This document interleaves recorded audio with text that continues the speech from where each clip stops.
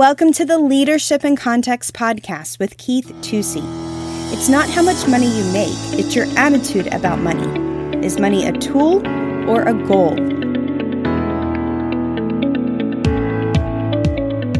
Hi, this is Keith Tusey, and welcome to Leadership in Context. Hey, I'm going to start a series with you today that is something that's very exciting to me. I'm going to be using the notes from my recently published book called Core Culture, the tremendous strategy of generosity that launched the church. If you want to get the book, you can go to the NRP webpage or send us an email and we'll make sure that you get a copy. This is really exciting material because it's one of the things that changes the church, changes the world, and changes people's lives in very measurable ways. And the whole book is based on 39 verses. That's 2 Corinthians 8, which is 24 verses, and 2 Corinthians 9, which is 15 verses. And all 39 of those verses have to do with money. Not just money, but financial kingdom principles that are revolutionary. And so I want to give you an assignment. And you say, well, I've read those passages. I want to ask you to sit down and read them. 39 verses. Takes 7 minutes, okay? And read them in several translations and just see what you glean. Because what is here is not just an appeal for money. The church in Jerusalem was in trouble and needed financial help. But what you see here is not just an appeal for money, but an incredible culture, a DNA that was being planted into the church. Now, here's the reality. Everybody in the world thinks about money every day. Or if let's say it's some remote tribe or something that doesn't even have a currency. Well, they think about what they're going to trade, what they're going to barter. So that's money. How does it affect them? So everybody thinks about that every day. Now, most Christians are tithers, I would hope. And that means they're giving 10%, not just 10%, but the first 10% off the top to God. And to me, that's not even giving. The Bible says bring the tithe, not bring your money. So that's the tithe that belongs to God. And then giving starts after that. So we got to understand that. But everybody thinks about money. So here's the deal. If we're going to think about money, don't you think that God in his wisdom would give us understanding on how to think? That's, the tithe principle is, a lot of people tithe and don't even know the principle that you are practicing a life of giving your first fruits to God, the sweat of your brow, the work of your heart. You are setting a standard for putting God first. And if you don't tithe, the reality is you're not putting God first in a major area of your life, because Jesus said, where a man's treasure is, his heart is. Jesus said that. So you can look at a person's treasure. Now, here's the good news. You can adjust your treasure and adjust your heart. And that's really what the Apostle Paul is getting here. So everybody thinks about money every day. So why not think biblically? These 39 verses will help you to think biblically, rather than just, about your own needs or own circumstances or whatever that may be. When I was a kid growing up, even before I was a believer, there were things that occurred to me, growing up in the projects and stuff. I would see people that just wasted and squandered money. They had no vision for their life. Their only goal was to pay a bill and then do whatever they wanted with what was left over.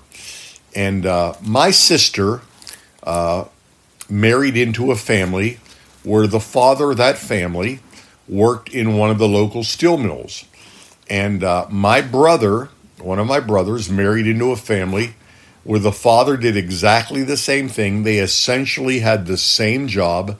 They made the same amount of money. But just as a kid, 13, 14 years old, because they were older than me, I could see that these families lived very different. The one family lived in a nice home, in a nice neighborhood. They didn't drive brand new cars, but they drove, nice cars. Their kids were able to go to college. The other family lived in a nice area, but the house was broken down. The cars were broken down. They had bill collectors calling them. They made the same amount of money. Actually, the family that was in more desperate situation had 3 kids as opposed to the other family with 5 children. And it occurred to me that it's not how much money you make, it's your attitude about money. Like, do you see money as a tool or do you see money as a goal? And I think we need to see it as a tool, and TOOL, and that way we see our lives as being connected to the mission of Christ when we're investing in that. So I saw 2 completely different cultures, even though the volume of money was the same. And I would make this statement. One of the concepts of kingdom finance is looking at the mission and not looking at your need, because you will always have needs. That doesn't mean you don't pay your bills, you don't live in a decent home, you don't eat decent food, and you don't have to walk to work because your car's broken down. But, need is pretty relative, Need is pretty relative. My son builds higher end homes, and he was telling me the other day that one of the homes he's building, the people put a built-in coffee maker that costs $7,000 into the cabinet. Okay, I mean, you can buy a lot of coffee for $7,000. That's a relative need. And you know what? If that guy makes that kind of money, more power to him. But what I'm saying to you is that we all have those little things. But as we put the mission first, there's something that happens in our heart and we get satisfied. There is a satisfaction. There is a godly contentment that comes. There are things I'd like to have. There are things, it'd be neat to have that, to do that. But you know what? Honestly, I can tell you, I'm content with what I have. And I was content with what I had when I had less. That didn't mean I didn't maybe want some other things, or, be able to take a cool vacation or drive a newer car or whatever it may be. Those things are not evil. But what I'm saying is you can have a garage full of cars and not be content. That's obvious. Look at people who are wealthy and miserable. Why? That's because there's not a spiritual contentment. Their needs are first. And what Paul is talking about here in these 2 chapters is he does talk about the need, but actually very little. I cover that in the book. He talks about the need very little. He talks about the vision, and he talks about the opportunity that is being given to the Corinthian church. And we've got to grab that. And so you want to develop a culture where you see money as a tool, not just as a goal. Like, how much can I get and how much can I spend on myself? And you know what? We live in a very me-first culture. We're selfish by nature. That's why we need to be born again. And, my pastor used to always say, when we get baptized, we should get baptized with our wallet in our pants pocket. And I love that. Okay, I think that's really true. I would make this statement. I believe money is the handle of discipleship. If you can't disciple somebody's money biblically, and they can't come under submission biblically with their money, if you as a leader cannot talk to them about their money, you do not have a disciple. Okay? You have a sermon taster.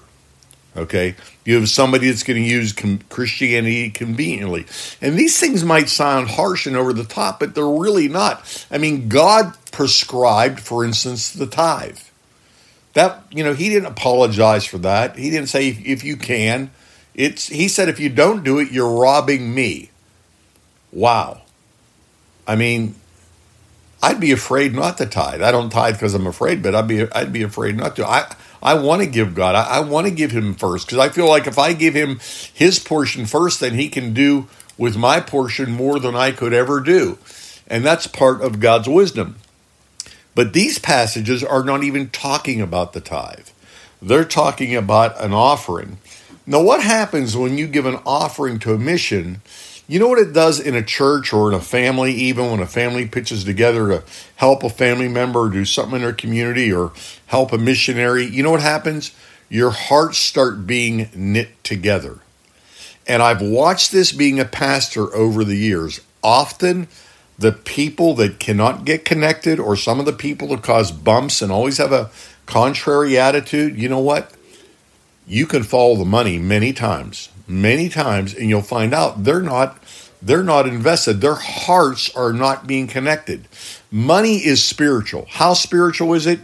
People are going to go to hell over the love of money. And for those that don't love money, they're going to help people go to heaven with their money. So I'd say money is pretty spiritual. And that's why money is a handle on discipleship. Is your money being discipled? Can people speak into your life about your money functions, the culture of the money that comes into your hand? I was going to say your money, but I don't really believe it's your money. I believe every good thing comes from God. And if we look at that as a gift, I think it would help us. I'll just end with this comment. When you read these 39 verses together, it's obvious that the Apostle Paul has a bigger plan than getting a need met. God does not want to raise up need meters. He wants to raise up givers, people that go beyond the need and see opportunity, see creative, great dynamic situations that are happening where their relatively little investment can make a huge difference. If you're not free to be a giver, your heart will never be free. You will never be satisfied. You will never be content. And when you get a giving church, an excited group of people, there is a certain joy that comes into that, a certain harmony, a certain unity that comes in that cannot be replicated. Because where our treasure is, our heart is also. Hey, this is Keith Tucci for Leadership in Context. Get the book, Core Culture, The Tremendous Strategy of Generosity That Launched a Church. You can go to the NRP webpage or email us, and we'll make sure that you get a copy. It's worth the read. It'd be a great group study book, okay? Blessings.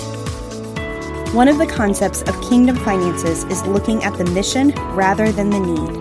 As we put the mission first, there is godly contentment that comes. God does not want to raise up need meters. He wants to raise up givers. If you are not free to be a giver, you will never be satisfied or content.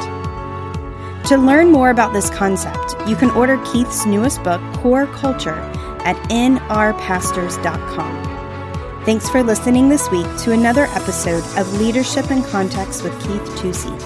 Join us next week as Keith continues to equip believers to lead in every area and venue of life. As always, subscribe, like, rate, and share our podcast. To contact Keith or ask him a question, email podcast@nrpastors.com. If you would like more information, you can check out our website, find us on Facebook, or follow us on Instagram @nrpastors. See you next week.